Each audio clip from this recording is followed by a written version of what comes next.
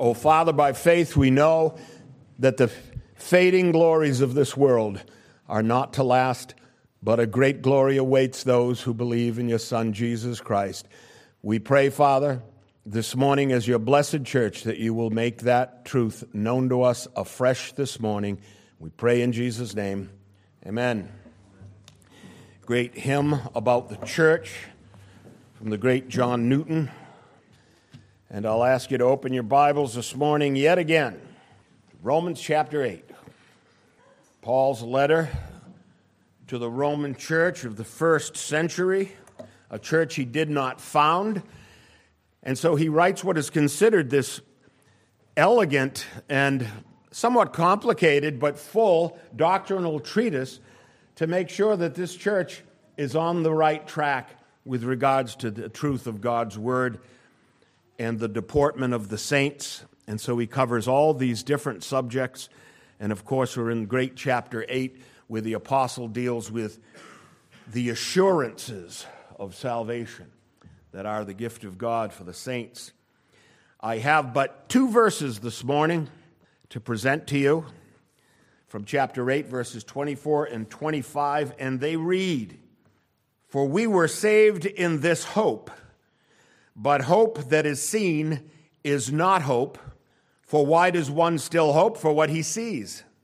But if we hope for what we do not see, we eagerly wait for it with perseverance." And I'll add one more verse for you this morning.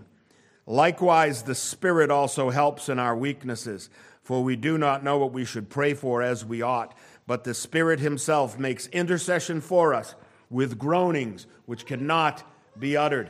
Oh, Father, in Jesus' name, let us be those who hope. We hope for the things revealed in your word that are only for those who are of faith in Christ. Amen.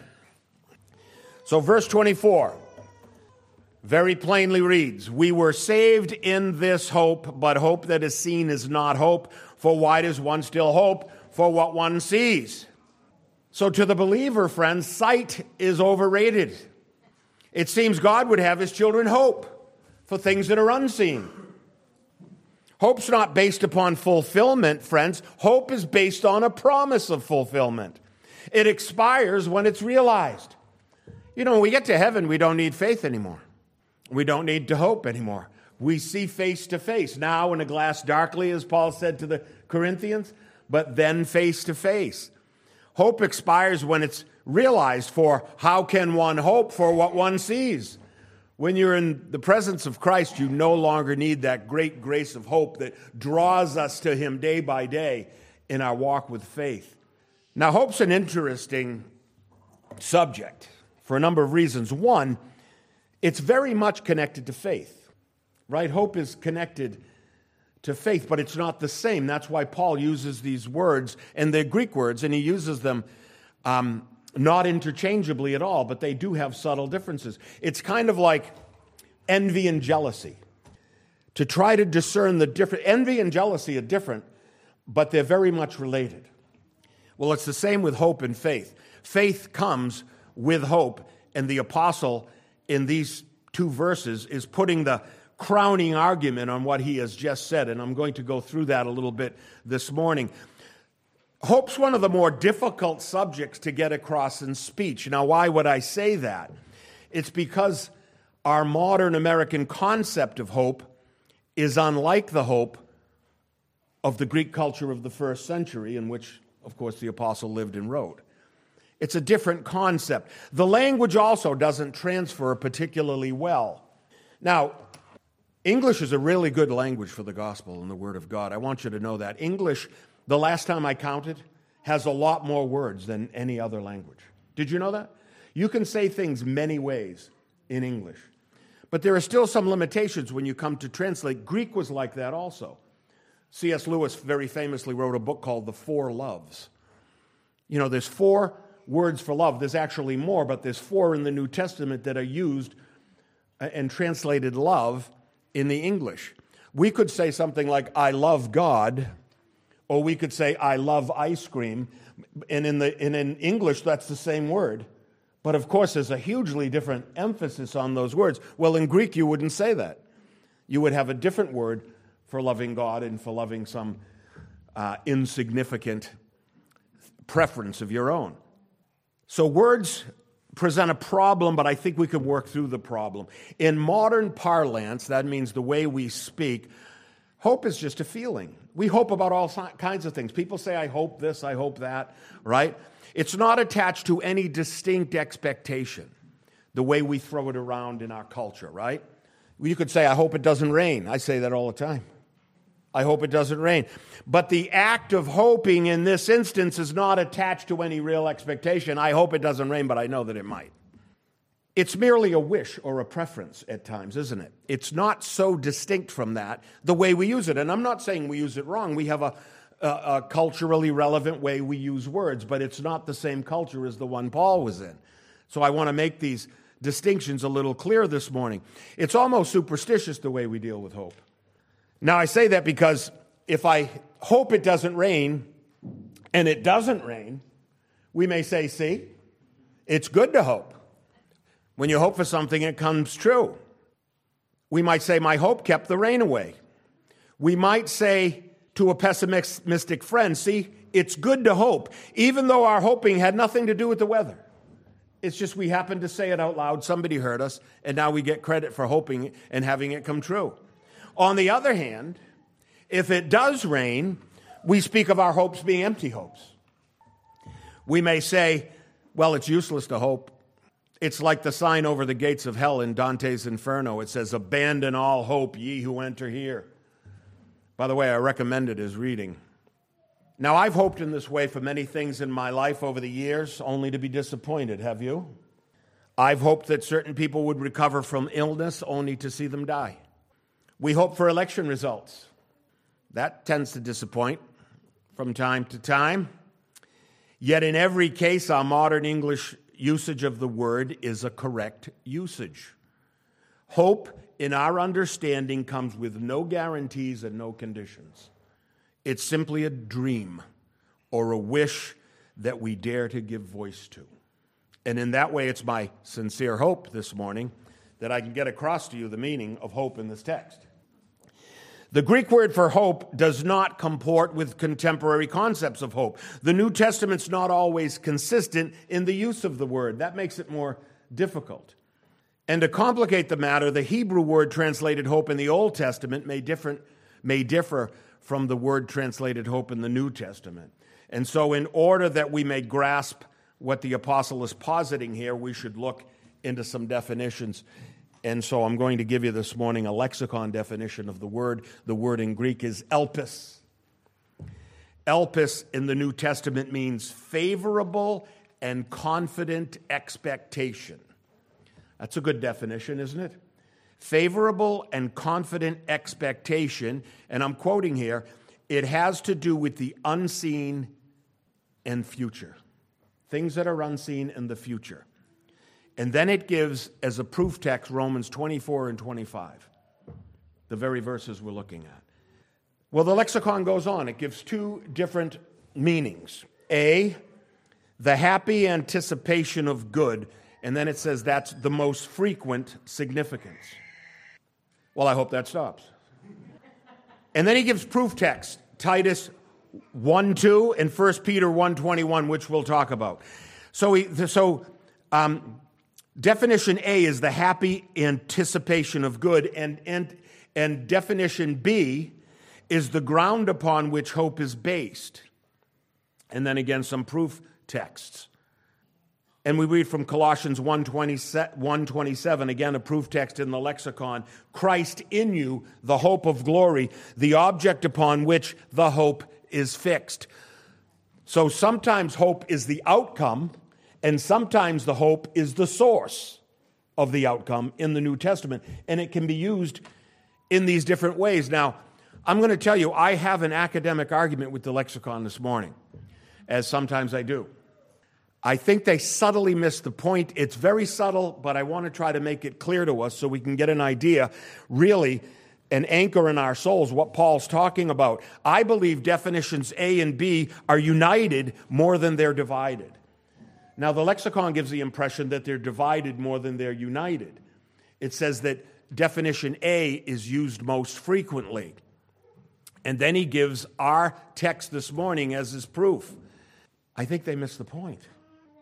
I don't think it's just a happy anticipation of good. In other words, the happy anticipation of good is not the message of today's text, nor is it the meaning of hope in Titus 1:2, the proof text used in the lexicon. Now, you might think it's pretty arrogant for me to dare to stand up here and disagree with the experts in the lexicon, but I have context to go to here. In context, Titus 1:2 reads this: Paul, a servant of God and an apostle of Jesus Christ, according to the faith of God's elect and the knowledge of the truth, which is according to godliness, in hope of eternal life, which God, who cannot lie, promised before times eternal, but in his own seasons manifested his word in the message. The phrase there, the operative phrase is, in hope of eternal life. That's not just a happy anticipation of good. That's a full and concrete resting of your faith upon the object and the source of your hope, Jesus Christ. It's not Paul's happy anticipation of good. Rather, it's the foundational basis of his whole message. It's the substance of his faith, and it's based upon the promise of a God who, he tells us, cannot lie. So definitions A and B must be united in one meaning more often than they're divided. Paul's hope of eternal life is based upon Christ in him, the hope of glory, we're told. And so it is with all of us. Our hope is based on something. It isn't just a hope-so kind of hope. Like when I gave the example, I hope it doesn't rain. I could pray it doesn't rain, but that's another whole series of sermons. So to sever hope from the basis of hope is to turn hope into a frivolous wish, it seems to me. And that's not the emphasis of Paul's message here or in the Titus passage. In other words, Paul and we live in the same hope. In this phase of our election, this season we're in of our election, we're saved, right? But salvation has seasons. It's not fulfilled. It's begun. We talked about having a foretaste of it, right? Having the first fruits of it. Our inheritance is manifested in the message in this season. That's the inheritance. That's the taste of eternity that we have now. It's the Word of God. It's the message. In the next season, our inheritance is manifested in the glory that Paul was talking about leading up to these two verses. The passage comports well with Romans 8:24. Before glory, we enjoyed the promised unseen hope, and after glory, we experience the promised hope fulfilled. When all is fulfilled, sight takes the place of faith. Fulfillment takes the place of hope. Hope is a grace for dealing with the future while it's yet the present. The Bible can do that. Prophets talk about future events concretely, sometimes in a past tense, if you will. Now, doesn't all of life manifest itself in stages with determined outcomes? First, there's the fetal stage, right? When a child is conceived, we talk about a baby being born, but really, a whole person has been born. It's just in the first stage. You know, it's interesting when you go back to Genesis, when Eve was pregnant, she said, I have a man from the Lord. She didn't say a baby. She said, the Lord gave me a man. Well, I'm sorry to tell all you people with the young babies, but those are going to be men and women someday. The cuteness fades, by the way. That's only a little stage in life, you know. And I offer myself as proof of that. But, okay, kids, let's be quiet now. In other words, you know, when I was a little kid in the Catholic Church, the priest would yell at the kids right from the pulpit all the time. In this phase of our election, our inheritance is manifested in the message, and in the next season, it's manifested in the glory. So there are these stages. First is, let's call it the fetal stage. You're still unborn, right? Next comes birth and childhood, finally adulthood. But in each stage, we're really the same human being. We're just growing, right? We're developing into maturity. Faith adds the final step, friends, but only to the believer. And hope keeps the promise of faith alive in us. Hope, you may remember, is the final development of a maturing faith. From Romans 5 we read, "We glory in tribulations, knowing that tribulation produces perseverance, perseverance, character, and character, hope." It's the final development in our maturing process of faith. We're saved by faith, friends. We're saved into Christ, and we mature in hope.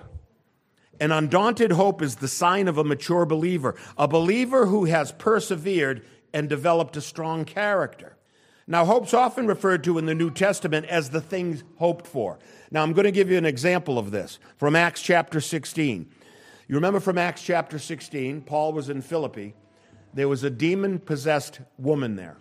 Remember? And she was a slave girl, and she was owned by her masters. And she told fortunes for money. And her masters, of course, made the money, right? So this demon-possessed slave girl was there in Philippi at that time. Paul drove out the demon because the demon annoyed him, if you remember. And then we read this. "But when her masters saw that the hope of their gain was gone, they laid hold on Paul and Silas and dragged them before the rulers." The demon was the source of their income, and so he became the object of their hope. The hope of their gain was gone because the demon was gone. So their hope was really, concretely, the demon himself. When Christ is our hope, a source that cannot be dashed, our hope takes us all the way to glory. So hope, or elpis, is the anticipation of glory based upon an invincible power. From 1 Timothy, the Lord's referred to in precisely this way. "Paul, an apostle of Jesus Christ, according to the commandment of God our Savior, and Christ Jesus, our hope." Jesus is called our hope here. And so we see that our hope's often depicted in Scripture as the object of our hope. The thing hoped for is attached to the object. If the object is Christ, our hope is secure. It's no longer attached to frivolous, temporal, worldly things. It is, as Paul said to Titus, the hope of eternal life is attached to the promise of God, a God who cannot lie, he told us. Remember Abraham's hope. Great example, Romans chapter 4, where Paul writes, "Who contrary to hope, in hope believed." Abraham's faith did not waver over the fragile circumstances of life, that is, extreme old age with a barren, aged wife. He considered neither his age or the barrenness of Sarah's womb. Remember it said? We further read, "He did not waver at the promise of God through unbelief, but was strengthened in faith, giving glory to God, being fully convinced that what he had promised he was also able to perform." His hope was in the promise because the promise was attached to an invincible promiser. Translations can be a further obstacle to our understanding of the passage. If you're reading this morning from the King James Version, you will find that the verse is rendered, "For we were saved by hope." We were saved by hope. Now, that rendering has been controversial for a long time, and I think we can safely conclude that it's patently false. That is not a good translation. So much so that the New King James renders it differently, as I'm reading from this morning. "We were saved in this hope." The correction in the modern version is more specific, and it conveys the apostle's meaning in the passage much more reliably. The English Standard Version renders it this way, "For in this hope we were saved." The American Standard has it, "For in hope we were saved." That's totally different than "we were saved by hope." Hope doesn't save us. Prepositions matter. Little tiny connecting words matter.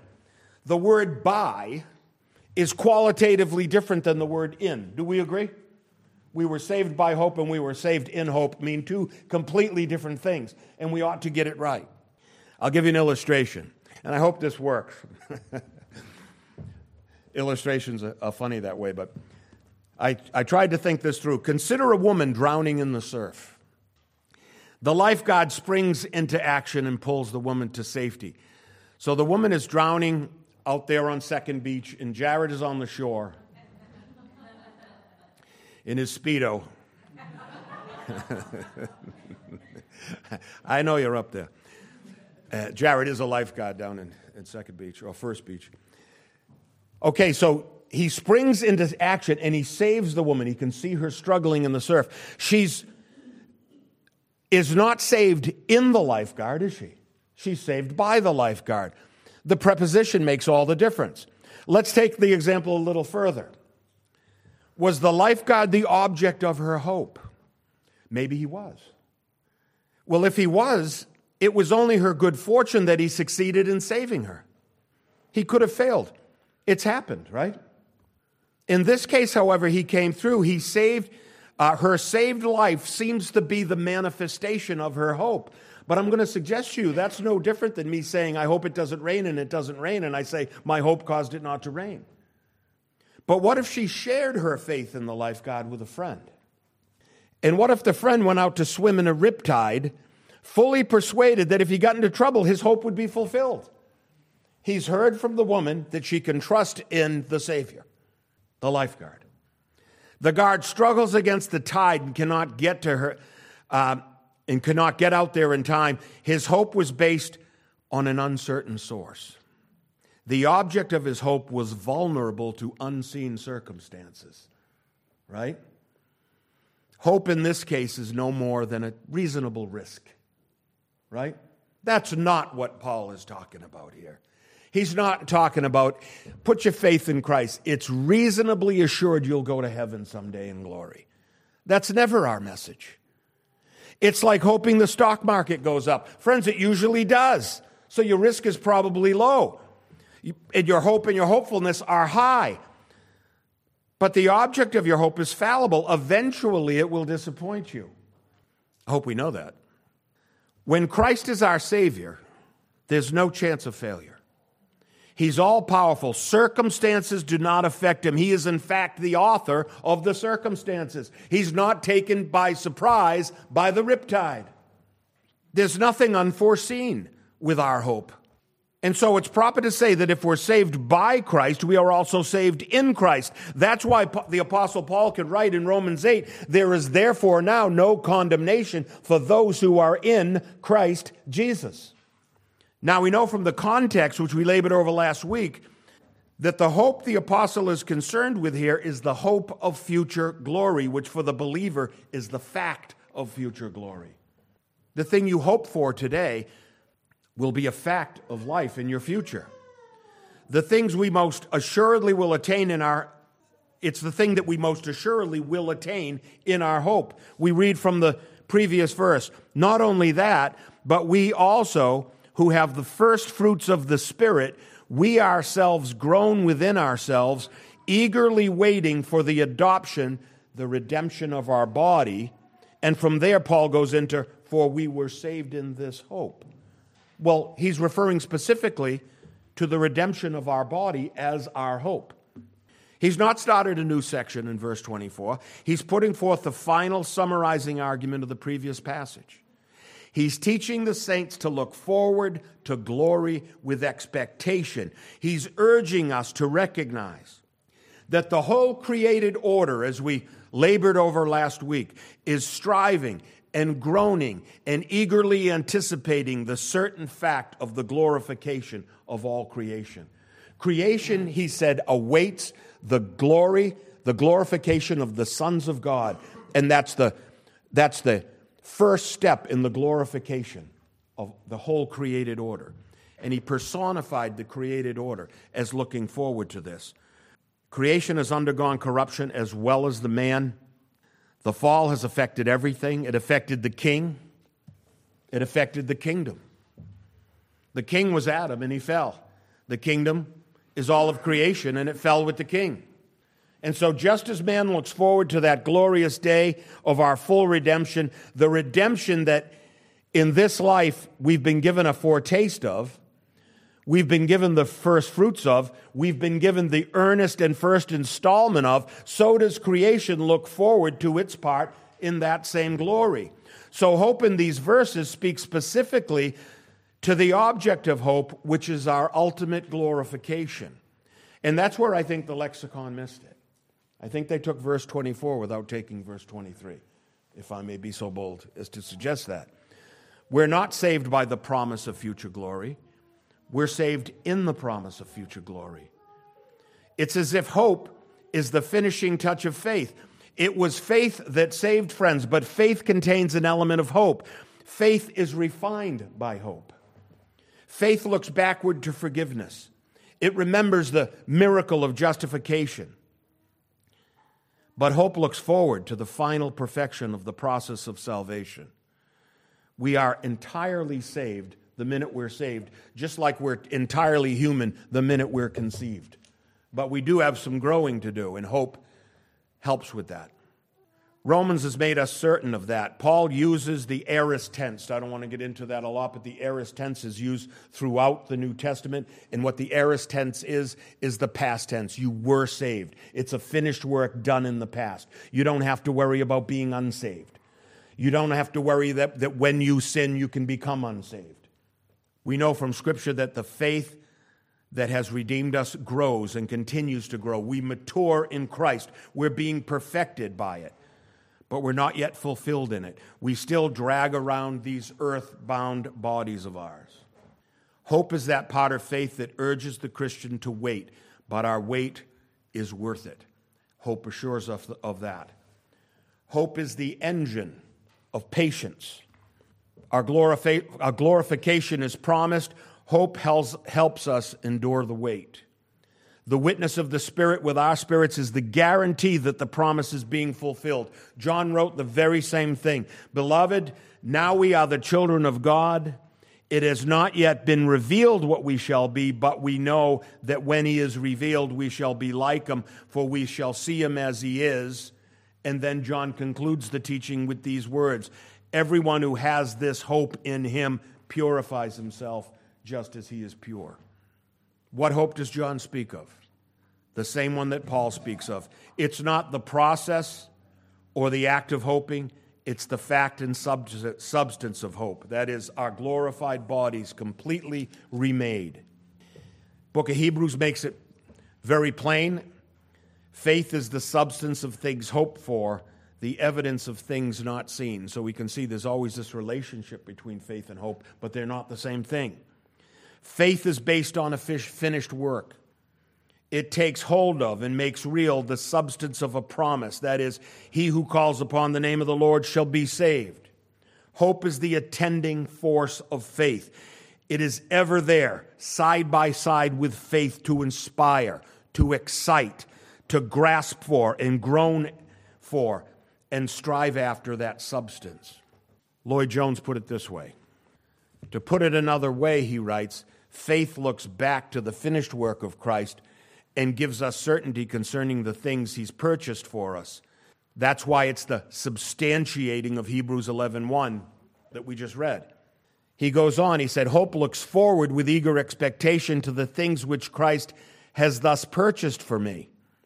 That's how hope takes us a stage higher, he writes. It is something which is so certain of the blessings that are believed and accepted by faith that it really lives for and is always looking forward to them. Hope is the measure of true Christianity, he writes. So friends, your faith will take you all the way, but hope lets you enjoy the ride. Faith is sobering. Hope is intoxicating. Faith declares, hope excites. Faith sets its feet. Hope sets its sight. Faith gives you a fighting spirit. Faith gives you a fighting spirit, but hope gives you a happy spirit. Hope is the thing that helps the believer endure to the end. Hope is distinct from hoping. Hoping is the act of desiring a good outcome, but hope is the certainty of a promised outcome. Verse 25, but if we hope for what we do not see, we eagerly wait for it with perseverance. So I want to look here at the word perseverance. The text is inspiring hope in the Christian, and that hope is a force within us. It is a spiritual grace that causes us to be confident in the moment. Hope settles the searching mind. Hope reminds the questioning mind. Hope calms an anxious mind, and hope restores a tired, weakened spirit. It excites an eagerness within us, but is not daunted by delays. When these qualities are united, they may be called perseverance. A dictionary definition of perseverance is this: to persist in or remain constant to a purpose, idea, or task in the face of obstacles. In other words, if a person wavers, if a person forgets his purpose, he cannot be said to be persevering. I like the fact that the dictionary added the portion that says in the face of obstacles.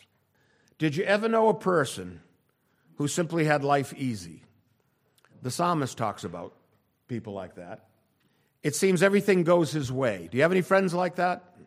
At any given point in his life, he seems to be safe. He seems to be satisfied. He never had to confront opposing forces or formidable obstacles. He just goes about his days unmolested by bad luck and unfortunate circumstances. Such a man can hardly be said to be persevering, right? He's just going along and fortune was in his path. Now, as believers, we know that we're not like that. As believers, we have to overcome obstacles. I have a friend who I see from time to time, and whenever I see her, she's quick to point out that nothing bad has ever happened to her. And I thought this was an anomaly one time until a year or two later I saw her again. She did the same thing.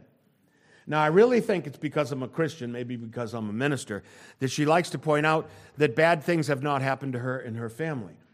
Now, I know the intent of her telling me this. It's because she wishes me to see that she has God's favor. In her weak understanding, she thinks that bad things happen to bad people and good things happen to good people. And if you're one of these, if you believe that faith makes you exempt from trouble, let me tell you this morning, you're greatly mistaken. There are whole denominations today that preach that faith means we get whatever we want. Have you heard this? You get whatever you want. In fact, you can demand it. I'll tell you that's a sorry, demoralizing belief, because what happens to it when you don't get what you want, and at some point you won't? You know, one of the great so-called faith preachers died of COVID. I wonder how you explain that to the congregation, particularly where you stood before the congregation and commanded COVID to depart. I wonder what that does to the faith. Faith doesn't mean we get whatever we want. It means whatever we get, we still trust in Christ. That's called perseverance. Paul's resume is quite different from my friends. He doesn't tell everyone how great everything's going. You never hear Paul do that. Since the road to Damascus, look how everything worked out for me. Look at all the churches I founded. That's not what he said. He said, I'm persuaded that neither death nor life, nor angels, nor principalities, nor powers, nor things present, nor things to come, nor height, nor depth, nor any other created thing shall be able to separate us from the love of God which is in Christ Jesus our Lord. Every true believer is confronted with obstacles, or Paul would not have offered us that long list of obstacles. And it was not his good fortune in the daily circumstances of his life that he boasted of. It was the opposite. Here's Paul's credentials. From the Jews 5 times I received 40 stripes minus 1. 3 times I was beaten with rods. Once I was stoned. I wish I remembered this list when my friend told me how everything went so well for her. There's never been any sickness or death, no hard times. I would have said, you know, I was beaten with rods. I was stoned. 3 times I was shipwrecked. A night and a day I was in the deep, in journeys often, in perils of waters, in perils of robbers, in perils of my own countrymen, in perils of the Gentiles, in perils in the city, in perils in the wilderness, in perils in the sea, in perils among false brethren, in weariness and toil, in sleeplessness often, in hunger and thirst, in fastings often, in cold and nakedness, besides the other things what come upon me daily, my deep concern for all the churches. If I must boast, I'll boast in the things which concern my infirmity. It's prophesied by Jesus himself many times. These things I've spoken to you, he said, that you may have peace. In the world you'll have tribulation, but be of good cheer. I've overcome the world. He's telling them this so they can persevere in the moment. He said, when they deliver you up, do not worry about how or what you should speak. We're joint heirs with Christ if indeed we suffer with him, he says. And it's replete throughout the scriptures. Perseverance is the overcoming of obstacles because of the power of hope-filled faith. Jesus says again, they'll deliver you up to tribulation and kill you, and you'll be hated by all nations for my name's sake. And then many will be offended, will betray one another, will hate one another. Many false prophets will rise up and deceive many. And because lawlessness will abound, the love of many will grow cold. But he who endures to the end will be saved. Endure means persevere. This is what is meant by persevering in hope. Nothing dissuades or misdirects the true believer. Now, if this disturbs you, you're not alone. That's why Paul wrote the next verse. Likewise, the Spirit also helps in our weaknesses. We have a helper through all these things. We're not alone in it. And we'll take up with that aspect of it next week. Our Father, we pray that we would be a hope-filled body of Christ this morning, and that hope would endure with us until the end, O Lord. Until the glorious redemption of our body that all creation awaits to celebrate with us in the sight of God, we pray in Jesus' name. Amen.